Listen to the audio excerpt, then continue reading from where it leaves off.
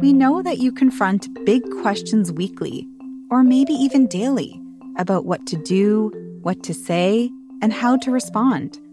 Asking for advice from friends and classmates is a great way to help inform your own decision-making choices. And it's okay to ask. That's why we're making this show. What if somebody says something mean to you and it's over now and it's not happened again, but what if you're still hurt by it? Everyone at my school is coughing and it makes me feel unsafe and even a little nervous to go into the school building. What do you think I should do? What happens if you go to school and you miss your family?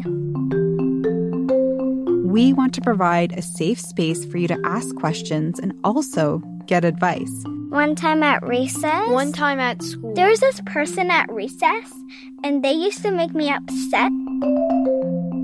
This is It's Okay to Ask, a kids' advice podcast. I'm your host, Nina Purewal.